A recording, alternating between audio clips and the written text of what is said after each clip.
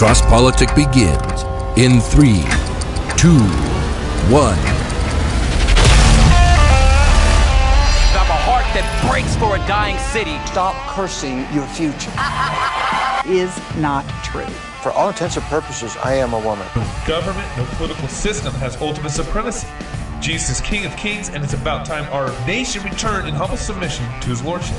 You are not protecting women. You are authorizing the destruction of 500,000 little women every year.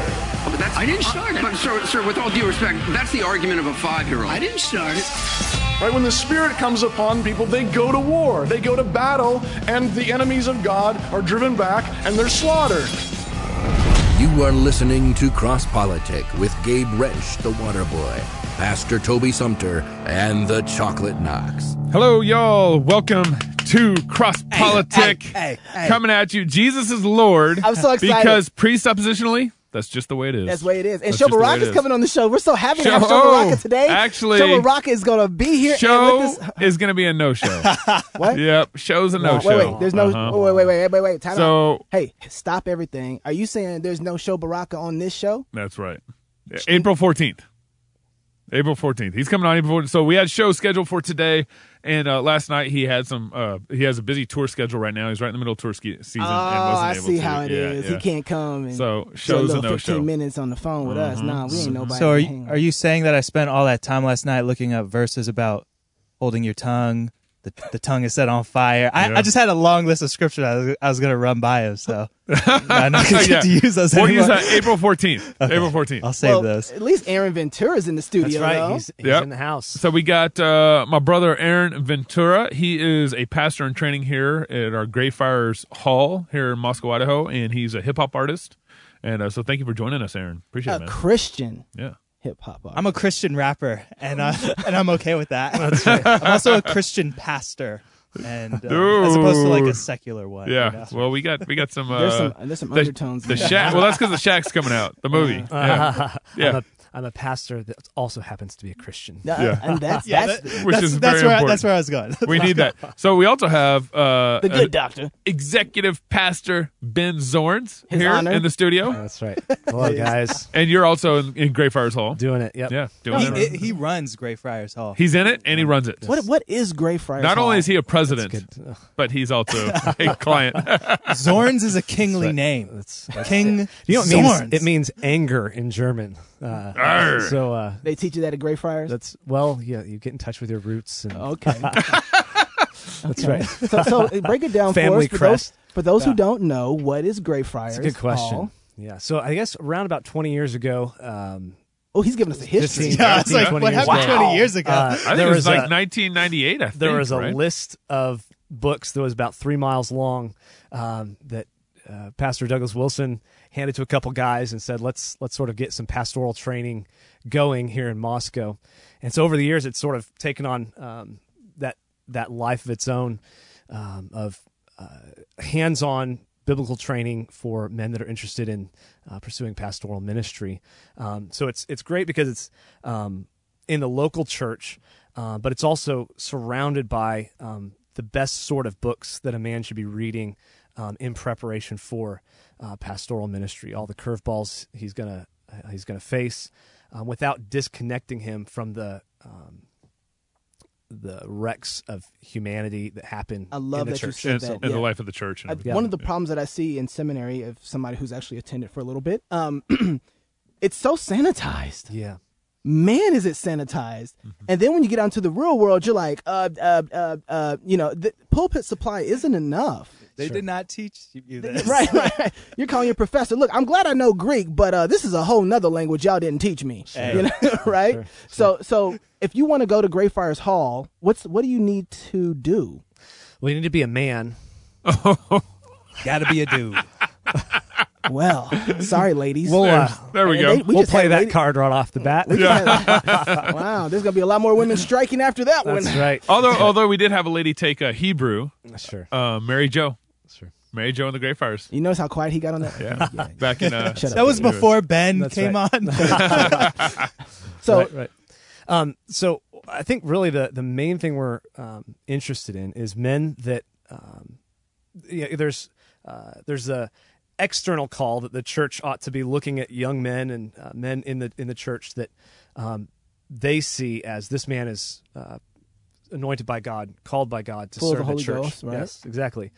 And then there's a man needs to not be under compulsion, handcuffed to the pulpit saying you must preach, or so there's an internal call as well that a man needs. So a lot of times there's well-meaning guys. That's Calvin for anybody who doesn't. Yeah, that's John. Right.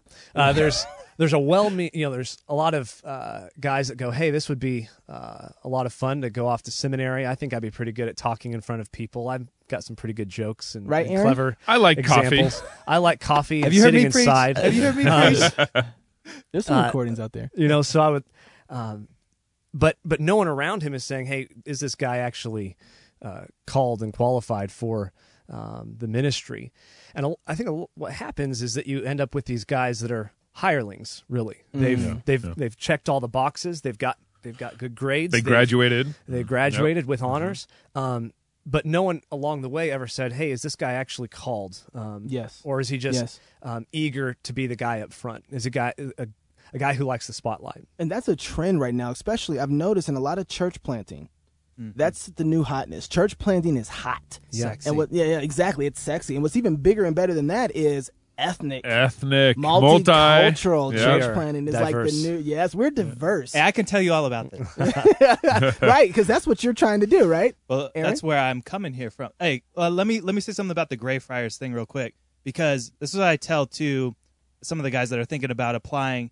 And so Jesus says, you become like your teacher. And Paul says, be an imitator of me. So if you're learning by imitation, you should look at the pastors you're around, the people you're around, the men you're around, and say, do I want to be like Gabe Wrench? Do I want to be like Ben Zorns? Do I want to be like Doug or Mike Lawyer or Matt Gray or these guys or Chocolate Knox? That was not purposeful. Or maybe. No, just leave the black guy out. It's okay. But the difference is, in Greyfriars, I like that I can come here and I have a ton of fathers that can check me when I need to be checked. Yes. And then I have a lot of awesome brothers that I get to link arms with, do ministry with, and I'm learning from them. And that's so different than being kind of thrown into a classroom, read the books, write the papers, hear a great lecturer. Right. But to see a man with his kids, discipline his kids, or love his wife, or walk through a counseling situation. That's the stuff that you need that seminary can't always provide. A good one can, but by and large, that's kind of a weakness in them. And so I think Greyfriars does a really good job of putting you in an opportunity to, if you take advantage of it, learn and model your life after. Absolutely. Awesome Let me because I've been to Greyfriars. I actually went all 3 years of Greyfriars, and I haven't finished yet. So I'm kind of a lifelong Greyfriar student. There's actually a lot of those out there. Yeah, I'm not just the only one. Toby the dropout. Toby's a dropout. He flakes on a lot of stuff. Apparently, that's right. Oh, not even here to defend himself. I know. So one of the reasons why I liked Greyfriars Hall was because some of the similar reasons that you guys are talking about, that it wasn't just a classroom. It was, you go to the elder meetings on Thursday morning and you get to hear about their difficult challenges and their counseling situations and people and troubles in the church. Oh, that's why people quit. And I mean, that's either you develop a heart for it or you don't have a stomach to handle it. I'm out of here. It's like in a courtship or a relationship where it's successful. Not just if they get married, if the couple gets married, it's also successful if it's 40 years down the road, and they go, you know what, we're really not meant for each other. Let's part ways now rather than after we put a ring on it. So what's the website? GreyfriarsHall.com. Okay, there we go. Okay, GreyfriarsHall.com. So and we take I think it's like upwards about 8 students a year. It's a very close connection program. So we don't take that many students a year. Yeah, and if we got some people that are interested in going into the pastoral calling in our audience, please connect with Ben Zorns. Reach out. Go to GreyfriarsHall.com and start reading now. That's right. Start reading. Yeah. Well, touching on what Aaron said, my mom would always say, "You're going to be like who you're hanging out with 5 years from now. And the books that you're surrounded with now, the friends you're surrounded with now, that's going to shape you down the road. We're gonna see what kind of theological foundations they're building over there when we get to these news stories and see what kind of stuff you guys are going to be saying. Yeah. So we're going to put all this to the test. So, hey, if you guys do well, who knows? It's finals week. I'm on spring. My mind's on spring break, y'all. There you go. You're into it. So, hey, I got some cross-politic news for us, and some of you guys have already been paying attention. Give them the hard stuff. Knocks. Well, let's start with the low-ball stuff here first, because we're going to get to state level here pretty quick. Okay. But first, I love what Trump did this last week, and he made an offer to Planned Parenthood. Yeah. Did you hear about this? No, I didn't. He made an offer to Planned Parenthood. He said, you guys can keep your federal funding if you stop doing abortions. And what did to see if they would flinch? Hey, it's only 3%. It's only 3% of their revenue, right? Right? You don't need this. And Cecil Richards tweeted out. What'd she tweet out? Do you remember? I don't remember. She basically tweeted out something to the effect like, Planned Parenthood's going to keep doing all this, and yes, we're going to continue to be doing abortion. Oh, here it is. Here it is. Planned Parenthood is proud to provide abortion, a necessary service that's as vital to our mission as birth control or cancer screenings. Wow. And they don't do any cancer screenings hardly. Trump went in with 2 and a 7, and he went all in on that deal. Was that a poker illusion? I'm a Christian. That 7-2 offsuit. From a Baptist, too. That's good. I identified with that. I know he's what not a Baptist anymore. You're not a Baptist anymore. Not anymore. Correct that, man. He's been converted. All of us walked in darkness, but have seen a great light. And what is this poker you speak of? I'm a Christian. I don't do poker. Chips as in Lays? Or? Hey, man, I love to invest. So is that just kind of a move for Trump that he's trying to show that what they're really about? Ultimately, because I'm telling you, I wouldn't give them any offers. I want to see these people in jail. Yeah, absolutely. Well, I want to see them in jail. Yeah, but politically, it was a good card to play because it showed everyone that Planned Parenthood cares about that 3%. Yeah, or in their mind, 3%. Yeah, it's not 3%. It's not 3%. But they care about that just as much as they've downplayed it. They've downplayed it time and time again. Saying it's just 3%. That's right. But now if it's just 3% of what you're doing, how needful is it? Yeah. Mm-hmm. Well, women need that. Well, and again, I'm not very political. I'm more kind of biblical. So, again, I don't care if it's a point. Wait, what? I'm more biblical. Didn't you say Jesus is Lord? Yeah, absolutely. That's right. But that's why I'm saying, you're going to jail. You're not given an option to take your federal money. No. You've already committed a crime. You've committed a crime. There isn't another option for you. It's stop, jail time, pay for what you did. Yeah. Right? Yeah. So, I mean, I see what he's doing. I get it. I know it's a political move. Yeah. But there's actually a need for some judgment to take place. Yeah. They don't get off. They don't, okay, so we stop abortions and we move on. No, this is a bigger issue than that. You've been killing Imago Dei. Yeah. People made in the image of God. You don't just get to take a plea bargain and get off. Yeah. Well, and I think it's going to be interesting to see what happens next. I think Trump was really playing his aces and playing his cards. That's the best move we've probably seen from a conservative president in a long time. Absolutely. And so, but here's where it gets. We've talked about this before. If you had the easy button in front of you, if all Republicans had the easy button in front of you, and you could end abortion, would they do it? Aaron? I don't believe it. I don't believe they would. Of course not. Would you do it? Would I? Heck yeah, I'd do it. Hey, so this reminds me. I remember when I read The Law of the Covenant by Jim Jordan. It's pretty. I think it's like his first book he wrote, and in it he said something like. You read books? Yeah.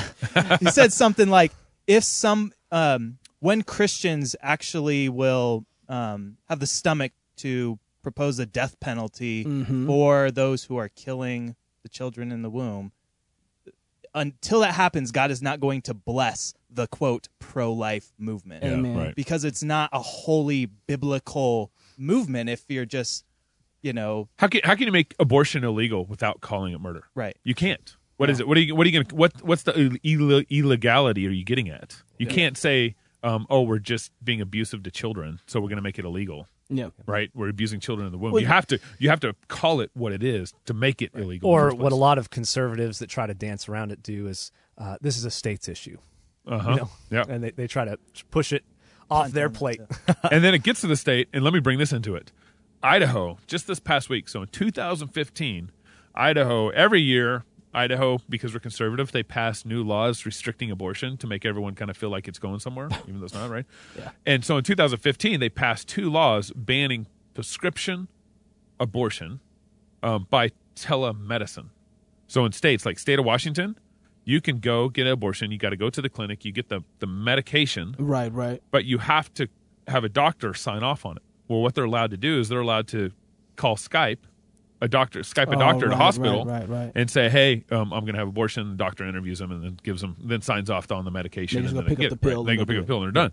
And in Idaho, they made that illegal. Telemedicine abortions. And so, but what happened was Planned Parenthood appealed and all these stuff started happening in the courts because of Idaho's 2015 legislation. And it got to the point where it's going to go to court. And Idaho conservative legislators, they wouldn't call it panicked, but I said they panicked this last week and repealed that legislation, that banning telemedicine legislation, because they thought if it went to court, they would lose. And they said, we don't want to set precedent for our pro-life movement to lose these cases in court. You know why they did that? Because they're so bold. Yeah, not bold. But yeah, right. Yeah, they're so not bold. Exactly. But what I can't understand is why do they feel like they would lose?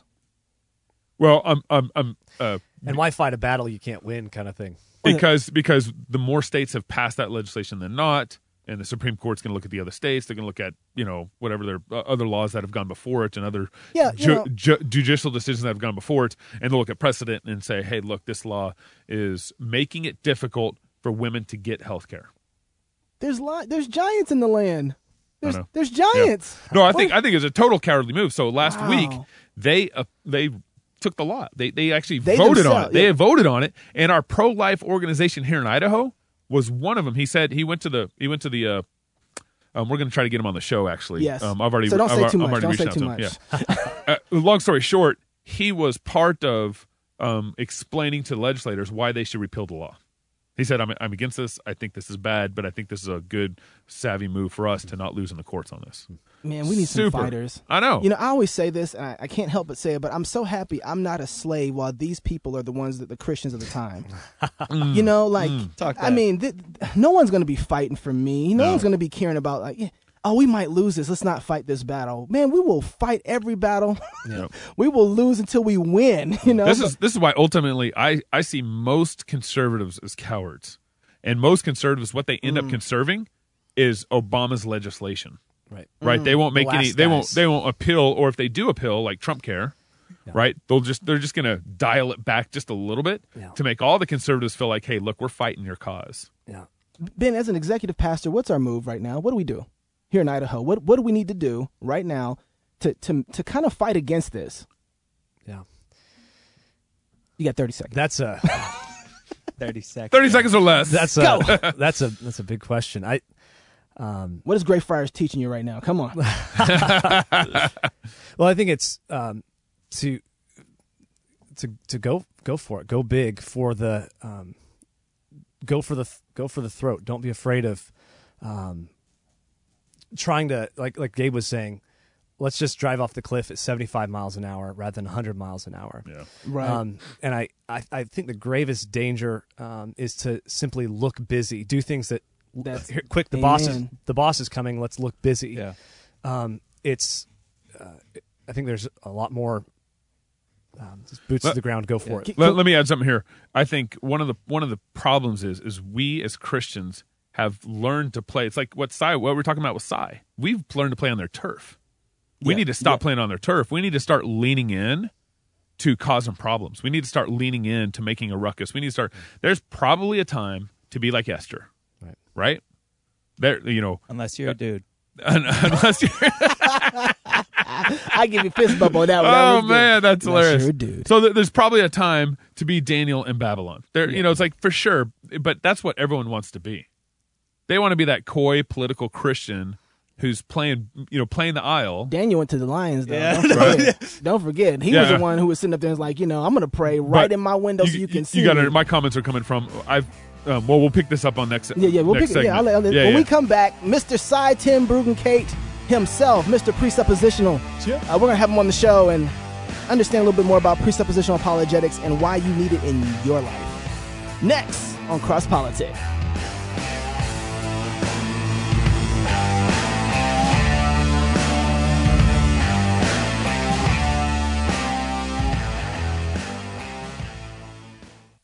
Canon Press is a publishing house located in Moscow, Idaho. At Canon Press, we create and provide products that sketch a vision of the whole life, a whole culture, a life full of beauty, tradition, education, community, laughter, and celebration, unashamed of Christ, and sharply at odds with the values of modernity. A mature culture with the church at the center, living out the good life, one family at a time.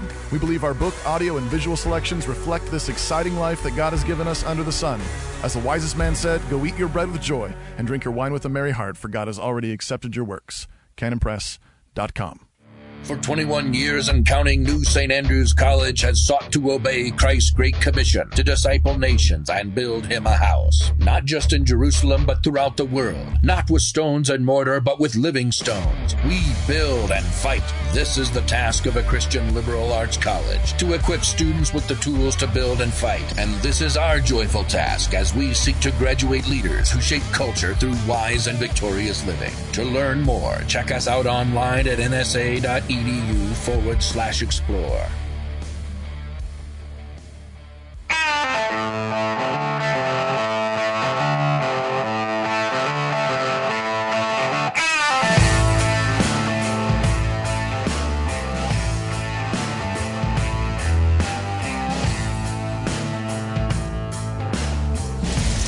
Everybody wants a method, a methodology for this apologetic, and I say, well, I'll give you a method. It's the two-move checkmate. No matter what the person says that disagrees with Scripture, first move, that's not what the Bible says. No matter what the objection is, that's why this apologetic drives you back to Scripture. No matter what they say. Think of any objection that you hear out on the street. You believe in Noah's Ark? Are you kidding me? All those animals on that boat? What? You believe in a talking donkey? You don't believe the flood? No. So you don't believe the Bible's true? No.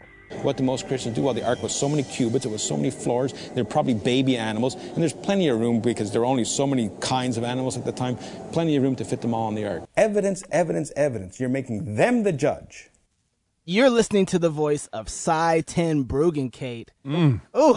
That's a crazy last name we got there. Mr. Presuppositionalist Cy 10 Bruggencate. Welcome back to Cross Politic. This is the Chocolate Knox in the studio with many, many guests. Pastor Ben Zorns, Aaron Ventura, and of course, Waterboy. And Cy 10 Bruggencate. Hey, brother, good to have you on the show. Hey, brother, thanks for having me on. It's about time. We've been talking about... You've had me on quite a bit already. I should say that, just not live. Yeah, we hear you almost in every break of Cross Politic, teaching us something about some presuppositional apologetics. Sorry about that. No, man. Now, Cy, I almost want to start back with... Have him tell a little bit about himself. Yeah, exactly. Yeah. How did you get into apologetics, and then what made you quit your job to start doing it full time? Well, I've always had a passion for defending my faith, but it wasn't until, back in 2004 that I discovered I was doing it wrong. I was doing a website. It was very evidential, and I would try these arguments out with unbelievers, and I'd get them shoved right back down my throat, and it really affected my desire to share my faith, to debate with people, to talk with people. It never affected my faith, but it affected my desire to share my faith. So I was building a evidential website, and I just shelved the project for a couple of years, but I still like listening to debate. And by the grace of God, I came across the Bahnsen-Stein debate, Greg Bahnsen versus Gordon Stein. Yeah. Classic. I didn't know exactly what happened there, but I knew it was different. And that started my road to presuppositional apologetics. I looked online. I found a podcast by a friend of mine now, Gene Cook Jr., out in California, called The Narrow Mind. And I became a narrow mind addict, and I listened to that religiously, and I met my friend Dustin Seegers there. And then my whole concept for the website changed. It became presuppositional, and it's basically like it is today. So it just took about 20 years to get to Canada, is what you're saying. a little behind. I did not know about this apologetic till well after Greg Bahnsen had died. So I found out about it, I think, in 2004, and, I was such a big fan. I downloaded just about everything he's ever said on this apologetics. And in 2005, they had a 10-year anniversary of his death, and I actually flew to California, and I attended that. And his son was there, one of his sons, and his mother was there. She's since passed away, but it was a great time. And I thought, I was so enthralled by this. I thought there would be this huge ballroom of all these people, all these fans of Greg Bahnsen. And it was a little room in the corner. It was like 40 people there. I was really surprised. I think he made a lot of enemies, too. But I think I'm starting to... Well, actually, and not just that, but I think a lot of people forgot kind of what presuppositional apologetics was. They knew the concept, but practicing it wasn't something... I mean, I was in Christian evangelicalism. I was in apologetics. We were doing a TV show at the time that was national. But when we did apologetics, it wasn't presuppositional. Everybody understood the concept and idea, but the practical application as you're engaging someone wasn't really public. And I hadn't seen anybody really do that until, especially on the street level, should I say, especially on man-to-man, hand-to-hand combat. No one was really doing street-level presuppositional apologetics. Yeah, well, you asked me what caused me to quit my job, actually. And what happened is I went to an evangelism conference from the church I was attending at the time, and I disagreed with 95% of what the speaker said. And, that's encouragement for me, is to see the kind of stuff you're talking about, to see Christians teach other Christians how to defend their faith, and they're talking about something that I don't believe in. And, that's one of the things that really encourages me when I go to a conference and I speak on this subject. I get people sometimes coming up to me with tears in their eyes saying, that's the God I believe in. And they realize that all the other stuff, it's nice to have all this information, but it's not necessary to defend their faith. Jesus said, I will give you words and wisdom that your adversaries will not be able to resist or contradict. That's not the complexity of the eye. That's not having to learn all these arguments. Right. That's trusting in God's word as your foundation. Now, when you say people are doing it wrong, that's one of the things that you say when you're teaching this. I spent 6 hours with you trying to figure out, what do you mean I'm doing it wrong? I know apologetics. I know the answers to these questions. And you're like, you're doing it wrong. What do you mean by Christians are doing it wrong when it comes to apologetics?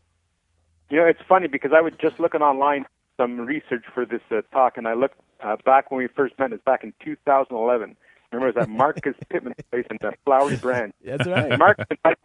And I think, I don't know what Marcus had said that, meet this guy from Canada, but you came over and we talked for about 6 hours.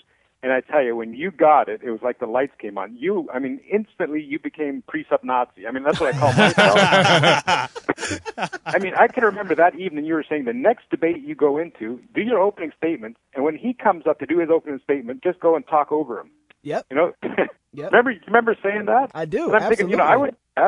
How appropriate would that be? Because what rules would he be appealing to by saying that what I was doing was wrong? And I thought, man, and you were taking it full steam ahead. And there's a point in the movie. Actually, I don't exactly know where it is, but How to Answer the Fool, which we have to talk about at some point. Yes. But there's a point where I'm saying I'm talking to this fellow for 6 hours, and the light finally came on, and I start chuckling. And people don't realize why I'm chuckling, but the reason I'm chuckling is because the person I'm talking about was the person I was talking to. It was you. Just embarrass me, why don't you? It took me 6 hours to get this thing, No, 6 hours is not a long time. But when you got it, it was instant. And that's what people say. How long does it take for you to understand this argument and to go forth with it? But you got it the way that I want people to get it. It's not you have to learn all these things. What this does is it shows you that you already know how to defend your faith. And once that light comes on, it's like a switch that goes in your head, you can do it. Jesus did not say, my sheep hear sighs, really good argument. That's right. He said, my sheep hear my voice. And if you understand how to defend your faith biblically, then you understand that you know how to do it. So if I go to a conference and I speak on this topic, I say, if I leave from here and you think that you're not smart enough to defend your faith, that you have to learn more, then I've done you a disservice. That's right. Of course, the information is great, but what you have to understand is that you know how to defend your faith already. There is no office of apologist in Scripture. I say, let's say I came here today and I say, well, I'm a love your neighborist. Say, what are you talking about? We're supposed to know how to love our neighbor. That's right. We're supposed to know how to defend our faith, but the world has duped us into talking about a God that we don't even believe in. Now, go back here a minute for me. What do you mean? Kind of flesh this out a little bit. Flesh this out a little bit for me regarding why was evidential apologetics not cutting the mustard for you? Part of it, I'm sure, is because we're basically, when you use evidential apologetics, you're kind of playing on their turf a little bit. Yeah, and what I didn't realize is that I was actually putting God on trial. And this is the argument, people who have seen the film, this is the argument that I use. I say, where do your evidence out in the world? You hear it most often in the court of law. And in the court of law, who do you present evidence to? You present it to the judge and the jury. Right. So if some unbeliever comes up to you and says, I don't believe in God, and you present them with evidence, who are you saying is the judge? You're saying that they're the judge and the jury, and in which seat in that courtroom does God occupy? We put the Lord of glory into the criminal's box, and we elevate the unbeliever to the position of judge, and we try and acquit God. And the problem is, we've been given some wonderful evidences. We can acquit God. But then I say, who's the judge? And there's a lot of people walking around, well-meaning Christians, that say, I'm a Christian because of the evidence. I say, if you're a Christian because of the evidence, you're not a Christian. See, the question that I would ask them is, which evidence could make you no longer a Christian? And if they give us some evidence, I've heard it before, well, if they found the bones of Jesus, I wouldn't be a Christian anymore. That means you're still the judge. Now, does that mean that people can be brought to a saving knowledge of Jesus Christ through evidence? Absolutely. God can strike a straight blow with a bent stick. But I'm afraid that there's people out there who claim that Christianity is true because they say so, because God has met their burden of proof. God has bowed to their request before they'll bow to him, and that's not the God that I believe in. See, what we end up doing with evidence is we're talking about a probability. All of this, therefore, very likely God exists. Yeah, that's right. It's so crazy to deny his existence. The odds are what? So many billion. I used to use that argument, a tornado in a junkyard making a fully functional 747. What are the odds? So many billions and billions to one. Now, the unbeliever who's standing in front of you who hates God, what are they going to pick? They're going to pick that one. That one, yeah, of course. That one is that they're without excuse. Without excuse does not leave that one. That's right. Give me some examples of what started changing for you as you started understanding how you were doing it wrong. What was the first thing that changed for you? Well, for me, it was instant. Like, the first thing that changed for me is I had a desire to share my faith. I had a desire to talk to people about, and I realized that what I was doing, all these arguments. Now, you ask also, what about these arguments? What I found is that most of the arguments are bad arguments. They're not only not talking about the God that I believe in, but they're actually bad logical arguments. So what this did for me was a huge relief, and I got it, thankfully I got it like David got it. The switch went in my head, and it just changed instantly. People ask, how long did it take for you to start arguing like this? I said, well, instantly. But it was a relief because now I was talking about the God that I truly believed in. Now, I grew up Reformed. I grew up in a Reformed church, but I did not understand Reformed theology. Right. And Dr. James White says that your theology drives your apologetic. With me, it was the exact opposite. I came to understand presuppositional apologetics, and then I came to understand Reformed theology. So for me, it was completely life-changing. It wasn't just a cool way to argue. It was life-changing. And I think, David could probably attest to that as well. That once you start, thinking biblically, you don't have to be ashamed of the Bible. Once you start to think biblically, it changes everything that enters into your mind. I mean, you watch TV and you start looking at it from a biblical worldview. And so it changed everything for me, and almost immediately. It's for me, it became like a lordship apologetic, which Jesus has conquered. He is Lord of the universe. Now it is our job to be heralds and command all men everywhere to repent. And I noticed that in my engagement with people, I wasn't doing much commanding. I was doing more of a kind of a pleading or a reasoning, like it makes sense if you do this. And I wasn't commanding, saying God has conquered. You have lost. You, the great King of the universe, offers you the opportunity to fall to your knees, bend the knee, repent, and trust and believe in the gospel. And the apologetic put Christ in the position of Lord and King, and me in the position of herald, and them in the position of needing grace. And so presuppositional apologetics, for me, centered the gospel and recalculated my approach to what I believed. I talked like that. So go ahead. Preach, brother. No, Where to Oregon? Preach. See, what it also did for me, I mean, I've always been a relatively confident guy. However, it changed my way that I talk to unbelievers. Now I do it with confidence. I mean, I tell the story often of I was in a park nearby here doing some open-air preaching. It was on a Good Friday. And there was a preacher up on the box, and he was talking, about different biblical stories. And this heckler comes by, and he starts screaming at him, says, "You guys are crazy. You believe that a donkey talked. You believe that a man was in a fish for 3 days. You believe that a man who was dead came back to life after 3 days. You guys are crazy." Now, that would intimidate me in the past, because the Bible has some really incredible things. Yes. But one of the rules in open-air preaching is you don't steal the person's heckler because they make a nice crowd. So I put on the other microphone and I sauntered up beside the preacher to see if he wanted help at all. And he looks down at me, and his face was pale. And he just motions me to get up on the box. So I stand up at the box, and I look at this guy, and now that I understood this apologetic, I very calmly said to him, I said, I know that you think we're nuts. I do believe in a book that says a donkey talks. I do believe in a book that says a man was dead for 3 days, came back to life. I do believe in a book that says a man was in a fish for 3 days. I do believe that. And I said to him, now you would admit that God could do all these things. And he says, yeah, sure, if he exists, he could do all those things. I said, so your problem is not with miracles. Your problem is with the God of miracles. Mm-hmm. He said, yeah, I guess so. I said, here's the problem. When you have a problem with the God of miracles, you can't have a problem with my Bible. And I couldn't hear it, from my end, but you play the two-move checkmate. Yeah. So that's what I do. You have a problem with miracles. Of course you do. Those things are miraculous. Of course you have a problem with them. But you have a problem with them, and you say that, therefore, my Bible is not true. Well, what are you assuming? you're assuming that there's something as truth, that there's such a thing as truth. I say, where do you get that without God? Where do you get that from of all pond scum? I mean, Doug Wilson uses that experiment of taking a can of Mountain Dew and a can of Dr. Pepper and taking them, and watching them fizz. That's basically, in the evolutionary model, that's our thoughts. And to say that one fizz is true and one fizz is false is ludicrous. And that's what this fellow was saying to me, that my Bible is not true because of all these incredible things. I say, look, they are incredible, but you admit that God can do them. But when you say it's not true, you're borrowing from the God who created you. You're borrowing from God, and that shows that what you're doing is actually suppressing the truth. Right. That you know Him, but you suppress the truth and unrighteousness. So where do you do most of your ministry at? Is it mostly in Canada, local college campuses, in the U.S.? In Canada, it's a lot more difficult. You can't get on the college campuses because they're all privately owned. So what I've done in the past is go on tours throughout the U.S. And, they usually have free speech zones in different campuses. Yep. And that's what I do. In Canada, it's more street corner stuff. It's more, stoplight preaching. And I really don't like that. I'm not so much of an open-air preacher as I am an open-air teacher. Oh, stop it.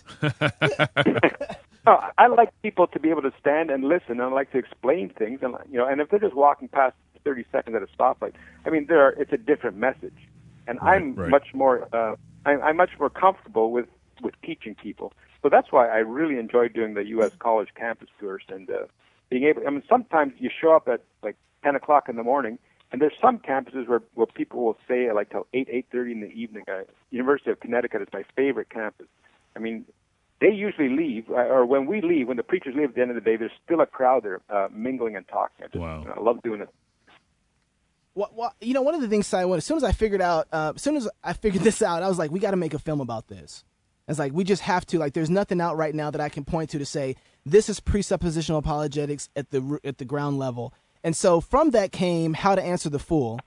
And one of the things that I kept noticing that you were doing as you were witnessing to people on the street and you were open air teaching, it was the fact that you always put the argument around truth.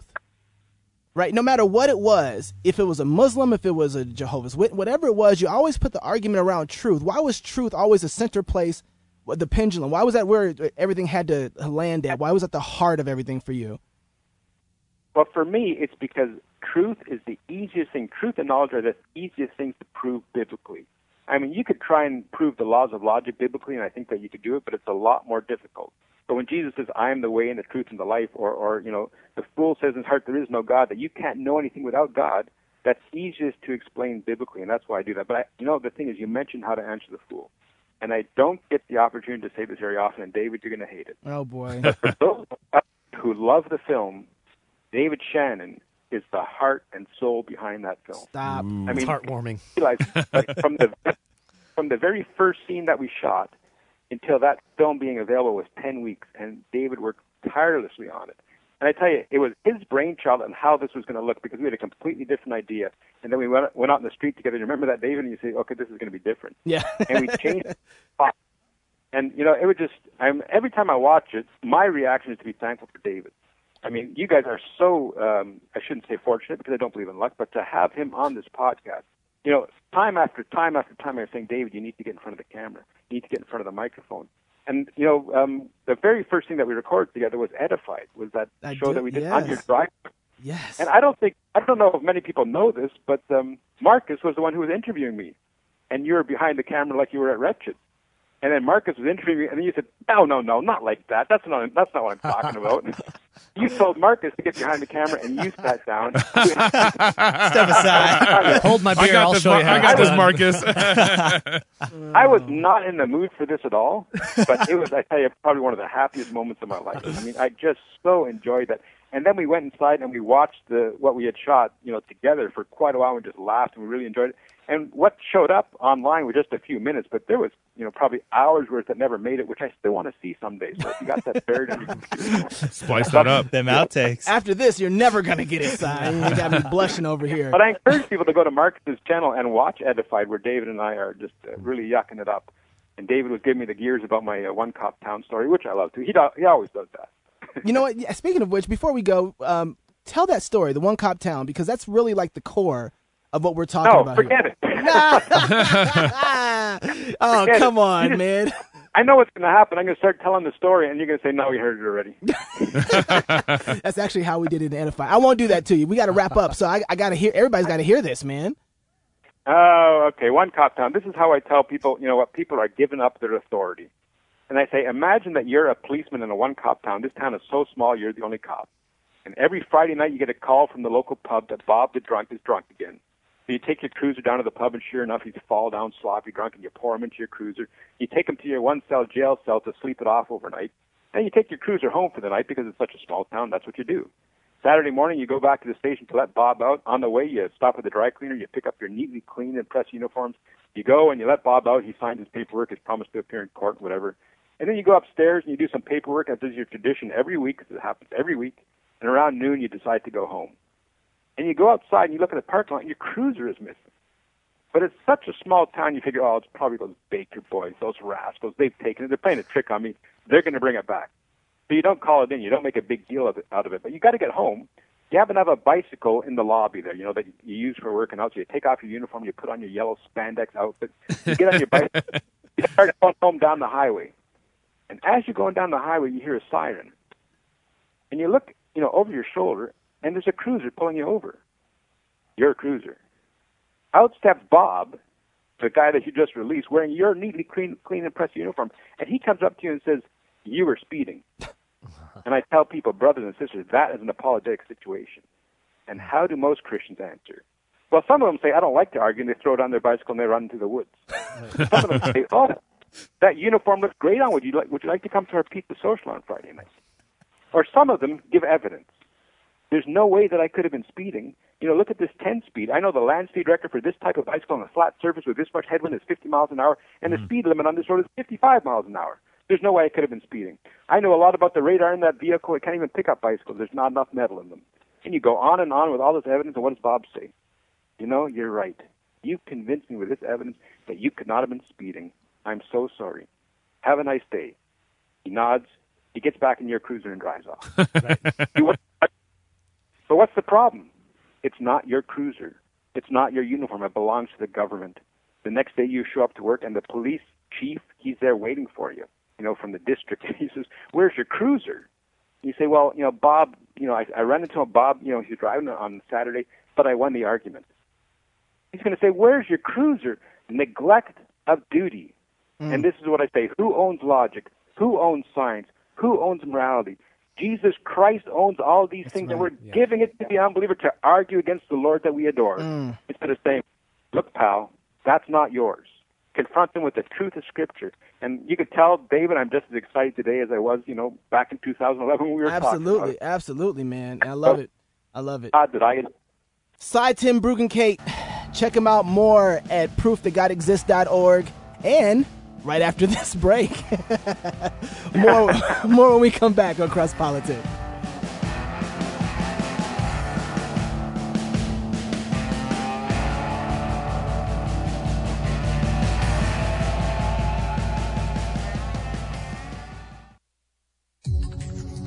This is Cy Tim Brugenkate with Answer Anyone Apologetics.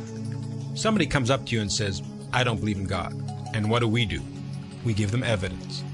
Look at the complexity of the eye. Look at this paper fragment. Look at these rock layers. And you've studied your rock layers. You wipe the floor with them. What's he going to do? He's going to go home and Google rock layers. You want him to repent and put his trust in Jesus Christ, and he's Googling rock layers. Congratulations. The next day you run into a PhD in geology and he wipes the floor with you. You see, when you do apologetics wrong, you have to be an expert in geology, biology, astrophysics, nuclear chemistry, you name it. You have to be brilliant. The problem is, there's always someone smarter than you. In John 10:27, Jesus did not say, my sheep hear your really good argument. He said, my sheep hear my voice. In Luke 21:15, Jesus said, I will give you a mouth and wisdom that none of your adversaries will be able to withstand or contradict. The power of God for salvation is not in your brilliant arguments. As Romans 1:16 tells us, it's in the gospel of Jesus Christ. Apologetics is easy. Read your Bible and do what it says. For more apologetic answers, visit AnswerAnyone.com.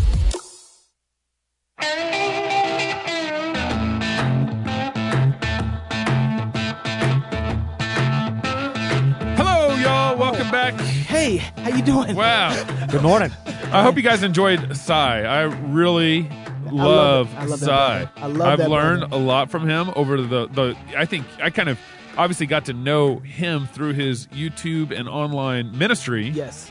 Really through yous when you first kind of alerted me to Cy. Oh, really? I didn't know that. I thought you already knew about him. No, I did not know of Cy before I met you. Yeah, Cy. Yeah. I mean, he has when you're watching. If you, because I was kind of doing my thing before Cy, but you were classical.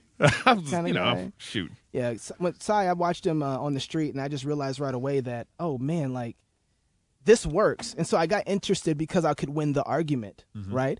But that it wasn't about winning the argument. It was about making sure that I wasn't giving up the foundation that God gave me to stand on. They're living in our world. Yeah. That's right. they're our Father's world. Yeah. Well, we're heirs to that, right? Yeah. So they belong. They either bend the knee or they become heirs. Yeah. You know, that's the only two options they have. And so I think sometimes when we're doing apologetics, we feel like we need to give them so much content so that they can say, you are right. This is legit. I'm going to be a part of it. Yeah. And it took Cy bringing a verse to me. Said, no, you don't understand.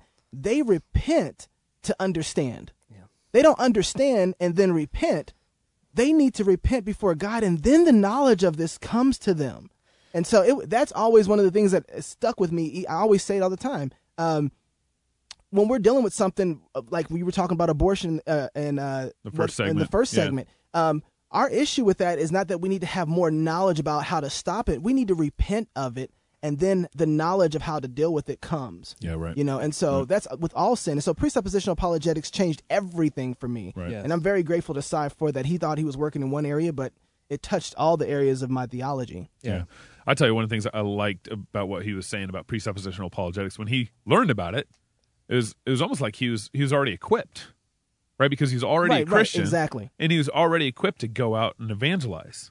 And that's basically presupposition is basically you kind of tapping into the reason why you became a Christian in the first place. Yeah. You win people to what you win them with, and I think that kind of the presuppositional thing is something that just clicks when you realize all it is believing what God says about you, the world, and the person in front of you all the time. That's right. And about everything. Well, you better where's my organ at? Well, you better preach. Hey. You got to bring it up. Don't you have a song of presuppositional apologetics? I don't. Is it coming out? See, this is the thing. Precept invades everything, right? Just like the post mill gets into everything. There's never a time where it's kind of like cordoned off in its segment. It's underneath everything we say. So when we go preach on campus to students, we do have that confidence if it goes there and they question us, but we have confidence that it's God who saves people. It's not us that do it. It's that the word is being made effective. I think your father-in-law, Matt Gray, he said something like, when you first start doing evangelism or apologetics, at first you're kind of consumed with like either winning the argument or yourself. You're kind of nervous, right, when you first get out there. And then you kind of graduate to the next stage, which is getting the message right. So you want to be really faithful to the message. But then as you grow in sanctification, the last thing is love. You actually are not thinking about yourself. You know the message, and you love this person in front of you, and everything else just kind of flows out of that. Amen. They can tell. People can tell when you love them, yes, and when you just want to, get a win one-up the argument. on. Exactly. People can tell. Kids know that. Yep. Oh, wow. Well, you think about evidential apologetics, and you think about presupposition apologetics, and it's like the evidentialists are already, like we said in the first segment or in the interview with Cy, that they're already trying to play on that non-Christian's turf. They're trying to step into the world that doesn't believe in God and try to point at all these evidences for why a God may or may not exist. And like Cy put it, I like he talked about percentages. You're fighting percentages with this non-believer in front of you. And one thing that you learn in Jesus' life is that his parables were his presupposition apologetics. His parables were his apologetics. He created the world for them to say, lead them down the scenario that you are the Pharisees and you are the people in the vineyard not living. And check it out. And here's something really interesting about that is that it was hidden from them, right? Mm-hmm. Yeah. It was hidden. So in apologetics, we always are trying to figure out how to unveil. Yes. Right? Yeah. And we're always trying to figure out how can I get this to them, and they can get it, and the light bulb pops on. And Jesus is telling parables. They're like, what is he talking about? Like, I don't get it. Yeah. And he says it's not for them to know, but for you, right? It's for you to know. Yeah. And so there's again, there's a certain when you're witnessing to someone, I think it's always remember some plant, some water, but it's always God that brings the increase. Yeah. And so again, it's to be faithful to Scripture, to hold Scripture as the highest standard when we're talking to someone. I remember when I was trying to figure out how to do this presuppositional thing, I kept on remembering arguments that I learned from carm.org, which is a wonderful site, by the way, to learn just some good apologetics. I love that site. It's a great site. I love James White's site. They're great for me to just nourish myself with, okay, here's a knowledge of the argument. But when I realized that growing up, learning the Bible from my mom and my dad and the pastor at church and Sunday school, I realized that was all the apologetic I need. Yeah. Well, what does the Bible say about this? That's the answer that I need to have in my heart, in my head, to the subject. What does the Bible say about this? Yes. Because sometimes we act like the Bible doesn't speak, or we create another layer to say, well, I'll translate or I'll try and manage this for them, then I'll get them to the Bible after I get them to commit to this. Yes. Or I'll apologize for Scripture in the spots that make us uncomfortable. Right. Well, I think it misses the fact that the goal here in an interaction with an unbeliever or with someone who's not walking with the Lord, the goal is their faith, that they would trust the Lord Jesus Christ and obey Him and obey His commands. And all too often we're appealing to their reason, to their rationale as the God, which they need to trust in, and saying, let me try to compel you with enough of this evidence and enough of this. Let me bring your brainwaves along. Yeah. But you've ceded to them the fact that reason is God. Not that Jesus is Lord, and that their faith is misplaced. It's not where their faith is going to be, or it's where their faith is placed. Are you in seminary or something? You sound like a preacher. I've got a John Calvin quote in front of me. If you'd like me to. Go ahead. What do you got? He said this in the Institutes. Wait, are you serious? Are you serious right now? Just gonna whip it out. Well, now the philosophers give the government of man to reason alone, thinking that she alone is to be listened to. In short, they assign to her the sole direction of the conduct. But Christian philosophy bids reason give place and yield complete submission to the Holy Spirit so that the man himself no longer lives, but Christ lives and reigns in him. The Lordship of Christ over everything. So the goal is faith. The goal is faith in the person in front of you. Calvin didn't like organs. But Calvin is actually Ben. Well, the problem you know what to do with that organ, Ben. Don't act like you don't know. Wave that white hanky. Go ahead, keep preaching, Ben. Can I get Man, Ben comes in for 20 minutes and gets the organ. Yeah, but he quoted Calvin. That's an organ mic drop every time. Yeah. Well, I'll be going, guys. So presupposition apologetics is giving a defense of the faith using God's word, right? Basic 101. Yeah. And what it does is it takes the burden off the moms and dads and the kids and everything to know the science of evolution, or to know. Just know your Bible. Just know your Bible takes the burden off, because you can, like what Cy does. He's like, I just take it back to the truth. Every argument for me goes back to the truth. And who's the truth? Right? Who's the truth? I am the way, the truth, and the life. Yeah. The only reason why he can argue from the Bible is because God is true. That's right. Right? That's He's not even trying to say that, hey, it's all right here. It's all wrapped up in these red and black words. He's saying the Bible is true because God over heaven and earth is true. All the treasures of wisdom and knowledge are found in Him. Yeah. Right? And until we believe that was the verse that clicked it for me. Yeah. All of the treasures of wisdom and knowledge are found in Christ. Yeah. Right. And if I don't believe that, then I will go to start pointing to evidences to get you. But if I believe that, then what am I going to preach to you? Yeah. What am I going to push to you? If I believe that all the treasures of wisdom and knowledge are in Christ, I'm going to preach Christ. Yeah. And so that changed everything for me. I was like, oh man, I could just sit up there and preach the gospel the whole time. Yeah. That's all I need to do. And we forget about the supernatural aspect of this. Right. There is no, look, God will use whatever He chooses, but the weapon that He gave us when He told us to go and make disciples, teaching them to obey everything I've commanded you, that's the word of God is our weapon. Right. That's where the supernatural aspect is hitting, is through the word of God. Yeah. So anyway, we're always afraid of glibly saying, well, the Bible says so. But exactly. In fact, we're yielding the high ground when we do so. I don't believe the Bible, Ben. That's always, I don't believe the Bible. Right. You quote the Bible as your standard, and I just don't believe that. Yeah. Well, your brain is your standard. Your brain's your Bible. Your brain's your Bible. Yeah. What do you think? I don't like you. That's kind of where it goes. Yeah, it really does. Absolutely. It goes all of a sudden when, I watch these guys, they say, I don't believe in truth. And then the next thing that comes out their mouth is how untrue the Bible is. Yeah. And it's like, hold on.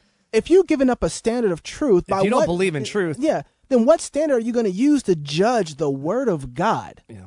I'm sorry, sir, you've given up truth. And when you've given up truth, you've given up God. You don't have any foundation to stand on. Yeah. You don't get to say what you don't like. And that very sentence that he just came out of his mouth doesn't even mean anything. Pizza, Bible, banana, head. I don't believe in truth. I want to throw mashed potatoes on the wall and drive a bus. Yes. Exactly. What does that mean? Yeah. No, that's so true. Now, Aaron. Yes, sir. You have a new album coming out. I do. If I can finish it. So, but you told us something amazing. You're gonna pay homage. Did I say right? That's right. Homage to Cross Politic in this. If you want to put it like that, I mean, I'm just maybe. saying. I was maybe Cross Politics paying homage to. No. We made it first. Fight, Laugh, Feast. That's ours. So, a trademark war ensues. So I used to Gabe, copyright it now. Yeah. Back in the days when I loved battle rap. So I grew up Christian, homeschool, the whole thing, but I loved rap music, and so I got in trouble the most when I was a kid for the things that music. I said. Remember DC Talk? Oh yeah. Come on. Who? Yeah. DC Talk. DC who? Down with the DC talk. Rap music. Down Don't with the get Gabe DC started. talk. Please don't get Gabe started. No. Gabe. Jesus freak. No. What will people do when they find out I'm a Jesus? Okay, that's enough. People, no one's listening now. Anyway, you were saying. Hey, lost him. So what I was saying was this is kind of connected with apologetics. Apologetics feels like, especially for us dudes who are competitive, it feels sometimes like a war, and in some ways it really is. Right? It's a spiritual war. Our weapons are not of this world; they're with words. Yeah, okay. They're with the sword of the Spirit. Right. And so, when I started thinking, hey, I should start making music that actually honors God and not just disses people. Once had a brick thrown through my window for a diss record that I had put out. Oh, wait, were you a Christian when you put out a diss record? I was a Christian. Yes, I was a Christian this whole time. Is it online? So you know how we need to use that as our outro here on the show. I'm gonna bring Google it up. right now. So you know how Darren Doan says his sanctification is kind of on YouTube. You could just watch the music. Yeah. So I was dumb enough to record. I've been making music for almost 13 years now. I'm on my 7th album, and my first album cringeworthy. Second album cringeworthy. Third album cringeworthy, and fourth I started to kind of figure it out. But my sanctification is right there on blast and all of its ugliness. Yeah. And the thing I realized was the way that preaching is, where it's it can be very polemical, kind of like apologetics. It just fits very well with the aggressive nature of hip-hop. Yeah. And so I was thinking, how is it that I can marry these two worlds together, have good doctrine, good arguments, and also make something that's super dope? That's what I want. So that's music. Hip hop is the preacher's music. Well, yeah, I think that it naturally has a hardness and a roughness to it. The preacher's rhythm. That a herald has to have in order to be able to proclaim something. Yes. And so hip hop naturally has that built into it. What it hasn't always had is the gospel behind it, which has been amazing in the last 12 years. Yeah. To see the gospel saturate such a culture, and then all of a sudden we get a revival that I think a lot of people have missed out on because of the genre. Hip hop has had a revival. Reformed doctrine has penetrated into this culture that hasn't been able to come through traditional forms of theology. Like just the black church itself hasn't been reformed in the way that hip hop has been reformed. There's more reformed people in hip hop than there are in the black church, and it's a black genre for the most part. And so I think we've kind of taken for granted the influence and the impact that hip hop has had in reforming black culture right now. Anyway, you can probably speak to that more than I can. I remember just driving down the street when I was in Jacksonville, Florida, and like my eyes getting kind of misty, teary-eyed, thinking about the way that God uses the foolish things of this world to shame the wise. And you think about who are all like the big reformed guys 10 years ago, or maybe even now, the R.C. Sproul's, the John MacArthur's, the John Pipers. You know, these are all white guys who you'd think turn down that cranky rap music, Get off whatever my it is. lawn. If you guys remember that. Yeah, and then you see guys like Lecrae who are, basically turning their music into sermon jams. Yeah. And For I the have Shack. Oh, sorry. I'm sorry. Come on, get that out of here. Yes. Blocked. Yeah. But we'll talk about that too. Yeah. We'll talk about it with no show. Yeah, when April I was 14th. When I was in Jacksonville, and we were trying to do have a church in Florida that is pretty racially segregated on Sundays, try to have black people and white people worship God together.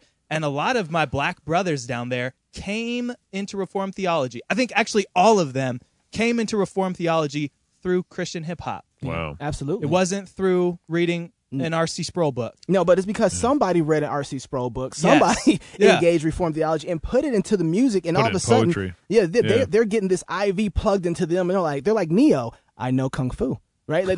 I know Reformed theology. It's because they're getting it through, praise God the Father, the immortal creator. For his glory you made us. You're the sovereign orchestrator. That's Shai Linne. Yeah, All that you decree will most surely come to happen. You're sovereign as could be, and your glory none can fathom. Right? Like, that's Shai Linne. You're sitting there thinking, like, that's heavy, bro. Yeah. You can't turn on any CCM music right now and get that. Where you can go to get that kind of doctrine? Shame on CCM, too. But so it's so heavy, and I think we need more tutelage, more discipleship inside of Christian hip hop, because we're seeing guys who are hearing these heavy thoughts, but the practical application, the outworking of that is where they're falling short at. They're seeing a post-millennial perspective about the world, and then they're doing things like endorsing the Shack. Or like you were saying earlier, we have to remember that a lot of people, a lot of the artists right now, they're being sanctified publicly. And so when we go to attack them, we need to be careful about what stage they're at. They might not be committed to that. They're growing. Yeah. And so our approach to them needs to be as one, looking at them saying, you need to be discipled. You need to be engaged in a way that can help you think biblically about this thing and to put aside foolish things, right? And so I've seen Lecrae go through a lot of hard hits because of the fact that he is being sanctified publicly. Yeah. And he's making turns and changes that are horrible. Yeah. But he doesn't know how to get to where he sees he needs to be at. And I don't think there's a lot of people around him that are saying, hey, brother, from a pastoral position, this is what you need to do, and this is how you need to engage, Yeah. So you're looking at me like, yeah. Yeah, I mean, I love Star Wars, and I'm gonna just bring that in here. In the Force Awakens, when Kylo Ren and Homegirl Rey, they got the lightsabers against each other, and he says, "You need a teacher." Yeah. That is just always in my head when I'm seeing what these guys are posting, or I'm talking to guys on the phone, and I'm thinking, God is clearly working in you, and you're trying to sort through things, but you need a teacher. And back to the Greyfriars Hall thing, like, are you being discipled? Nice segue. What do you need? You need a father. You need a teacher. You need someone to show you, hey, this is where that goes. This is how this works. This is how you can use the gifts that God has given you for his glory, and you can be creative. Yeah. And also learn to sing psalms. Amen. Please sing psalms. Please sing if you're a rapper. Come on, you better preach, boy. Hey. Yeah, that's what I'm talking about. Don't be one-track mind. The one thing I like about listening to various forms of music, country does a good job telling stories, rap, hip-hop does a good job preaching to me, and every genre has kind of a good narrative to bring to the table, but it also rounds you out a lot more, and you don't end up just one-track mind. Yeah. God wrote 150 psalms. Learn those before you write your own. Oh, there you go. Amen. So let me before we close out here, I just wanted to bring everyone's attention to our blogazine that we've been working on. We got Ben Zorns is one of our new contributors. We got more people coming on, and we want this to be a daily resource for you guys to kind of sort through culture, politics, everything that we like to address on the show at the Lordship of Christ over it all. And so be checking that out. If you go to crosspolitic.com, and you can go to the blog section on crosspolitic.com. Also, email us some memos. We haven't talked about our memos real quick. Please email the memos. Yeah, we've really enjoyed those. Those are great, aren't they? Yeah, we just got one of our listeners gave us some hilarious feedback on the memo where we got with Batman, the guy who was playing Batman. Oh yeah, R. Scott Clark Batman. Yeah, that was great. So keep giving us memos and questions. Those are a lot of fun to be able to bring on the show, and we just thank you for all the reviews that we've gotten on iTunes. We've gotten way more reviews on iTunes. It's been really encouraging. And don't stop. job. Keep going. Yeah. Go over there and do some of those reviews. Please keep sharing the episode. We've really seen our audience grow over this last 2 months, so thank you very much. Yeah. This is Cross Politic. Until next week, love God with all your heart, soul, mind, and strength. Love your neighbor as yourself. And remember, fight, laugh, and feast. This is Cross Politic.